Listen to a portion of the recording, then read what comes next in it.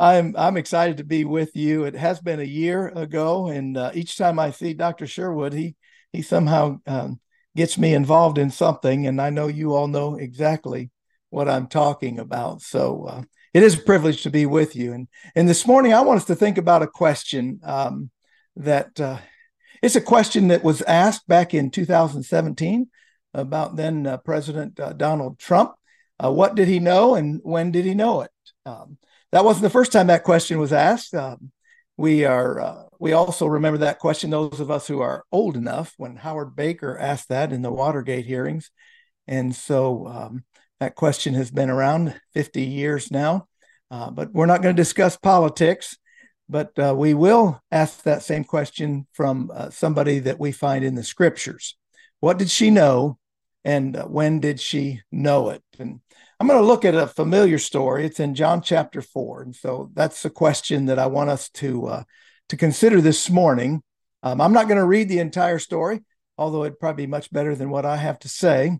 I'm going to pull out some verses as we go along to indicate to us what she knew about Jesus and when she knew it. So I don't know how you are when you get a call from a telemarketer. Your phone rings, you don't recognize the number. Once in a while, I get brave or get stupid. I'm not sure which it is, but I'll answer the call. And I can always tell, you can too, by the pause. And I usually try to hang up during that pause because I know they're switching from the auto caller to a real person. And it's tough for me anyway to hang up on a real person. Probably I'm not even doing that with AI anymore, but I would ask you the question how you respond when people that you aren't expecting suddenly appear. They're just there. Well, that's what happened to the woman in John chapter 4, the Samaritan lady who had an encounter with Jesus at the well. Suddenly Jesus was there. And so let's go ahead and get to John chapter 4. And we'll see what this woman knew about Jesus and when she knew it. You know the story. Jesus had to go through Samaria. I know that if you're a pastor or you've heard pastors preaching on this passage, you've probably made much of that Jesus had to. I know that I made much of that as well. And Jesus had to go through Samaria. On the way through, he stopped near a town called Sychar. And as he stopped there, he rested at a well. And the disciples went into town to get food. And at that point, a woman, while Jesus was sitting there by himself, a woman from Samaria came near to draw water. And at this point, to answer the question, I guess, that I posed, at this point, she knew him as a stranger. This was just some random guy, but with the caveat that he wasn't supposed to be there. She's probably thinking to himself, what's that dude doing there? I come at noon because I want to avoid people. So as she came to see Jesus, as she came up on the well, I imagine she was probably a bit standoffish and maybe a little bit annoyed, like you are when we have the phone ring, we have the telemarketing calls. But somehow, from somewhere, though the text doesn't say, let's imagine that just maybe it's just basic human decency overcame her annoyance, and she agreed to give Jesus a drink. That's kind of what I do when the telemarketers, the real people, get on the phone. A real life person starts talking. I give them a minute. It's tough, like I said, to ignore a real person. So first of all, she knew Jesus as a stranger. Well, then what? I can imagine that. As she now approaches closer and begins lowering her bucket into the well to get the water, she takes a closer look at Jesus. And we see in verse 9, how is it, she asked, when she realized who Jesus was, well, realized his nationality. How is it that you, a Jew, ask for a drink from me, a woman of Samaria?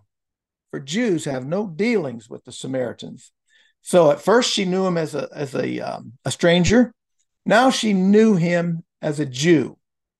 Maybe it's something he was wearing. Perhaps the tassels of his seat was hanging or were hanging exposed below his outer garment.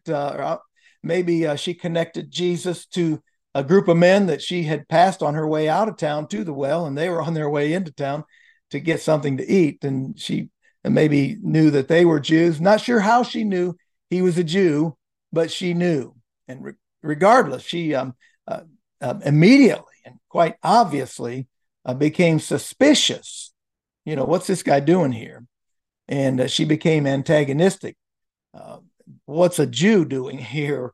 Why is this person here? They don't even like us. You can almost hear her thinking, you Jews think that we Samaritans are no better than the dust under your feet. Now here you are, thirsty, nothing to draw water with, and now you want to talk to me. Now you want my help. Well, forget it, mister. The text doesn't say it quite like that, does it? But I can imagine at this point, she regrets having given Jesus a drink. So now what does she give him? Well, she gives him the cold shoulder. The cold shoulder. And that's what she has for this Jew. The conversation continues. We see in this passage of scripture, I love this, 7 times in these verses, we see the phrase, Jesus answered her, or Jesus said to her, 7 times. This is a conversation, and I love that Jesus is having a conversation with her. He's not talking at her, he's talking with her. And so in that process of this conversation where Jesus begins to awaken something in her soul, a thirst that she didn't realize, perhaps, or not consciously didn't realize was there. She begins to perceive, she says, that you are a prophet. So she knew him as a stranger. She knew him as a Jew. And now she perceives that he is a prophet. And as I read that, I can almost hear the hope rising in her soul, becoming visible on her face and coming out in her voice. Now she knew him as a prophet. And now she's surprised probably with herself that she's listening to this Jew, surprised that this Jew is talking to her in the way that he is. And she's accepting. She begins to open herself up to what Jesus has to say. Dare I listen to this man? She might be thinking, or dare I believe what this man is saying? And you can feel it in the conversation here. Yes, I want to believe what he's saying. I want to hear what he's saying. So that's what she gives him at this point. She gives him a hearing. All along, as I said, Jesus doesn't push her, but he allows her to go through each of these steps or phases of getting to know him, moving to the next phase of knowing when she was ready. Well, then, as Jesus speaks patiently, again, not at her, but with her, something comes to life in her heart. Without knowing what was happening, I believe she reaches down deep into the well of her memory, deeper than the well where they stood, deeper than the spiritual core, or she was reaching into her spiritual core, the echoes of grace that God had planted in her heart when he formed her in the womb, the memories embedded in the fabric of her humanity as she was created to know God, the truth that she learned in the innocence of her childhood. She reached down into that well, and from that well she speaks. And we read in verse 25, the woman said to him, I know that Messiah is coming, he who is called Christ. When he comes, he will tell us all things. And Jesus said to her, I who speak to you am he. And at this moment, this woman knows, not as a stranger, knows Jesus, not as a stranger, not as a Jew, not even as a prophet, but knows him as a Messiah. And we see down in verse 42 when she goes in, or verse 29, when she goes into town, she says to the folks in town, she says, come and see a man who told me all that I ever did. Can this be the Christ? In verse 42, they say to the woman, it's no longer because of what you said that we believe, for we have heard for ourselves and we know that this is the Savior of the world.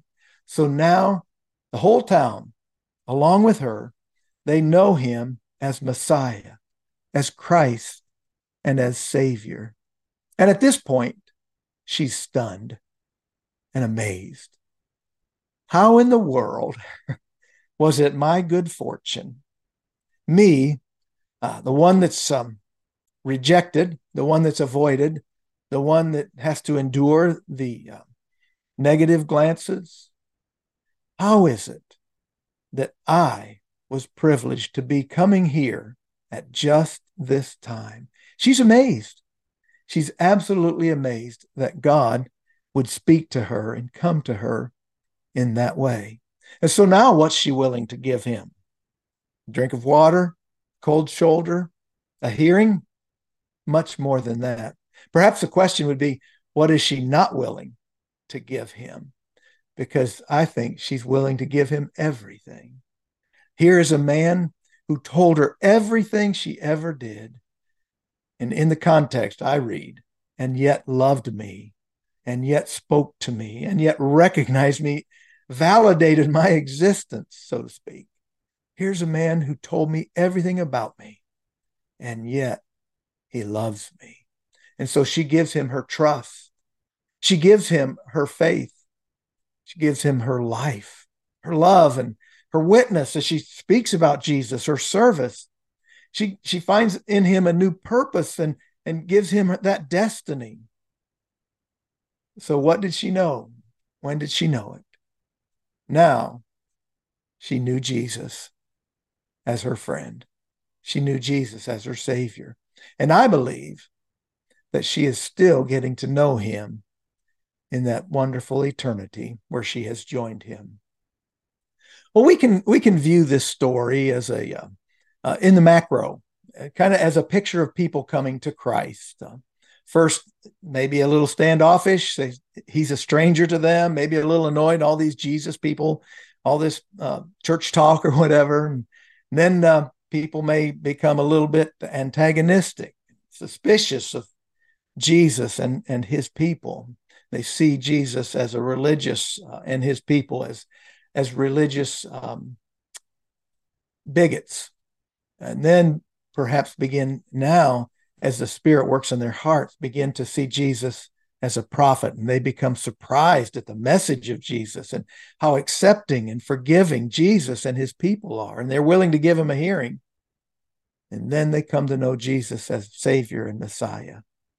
They're stunned and amazed, and they put their trust in him and give him their lives. Well, that's all well and good, but I imagine that all of us in this chapel service have already made that journey of knowing Christ. And so as I thought about this journey today, I thought, how can I apply it to us today?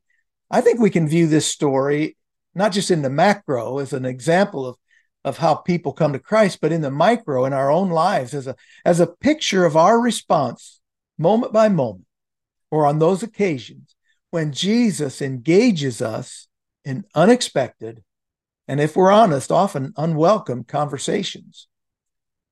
At first, we may be a little standoffish and annoyed that he's interrupting our agenda, suspicious and antagonistic when we realize that this is going to cost me something. Or perhaps then we become maybe surprised and accepting and remember what Jesus has done for us when he saved us. And we then are amazed that he would speak to us and call us into his service. So, what did she know about Jesus? When did she know it? And I'd ask you, what do you know about Jesus? Or what do you know from Jesus? And what is he saying to you right now? God bless you.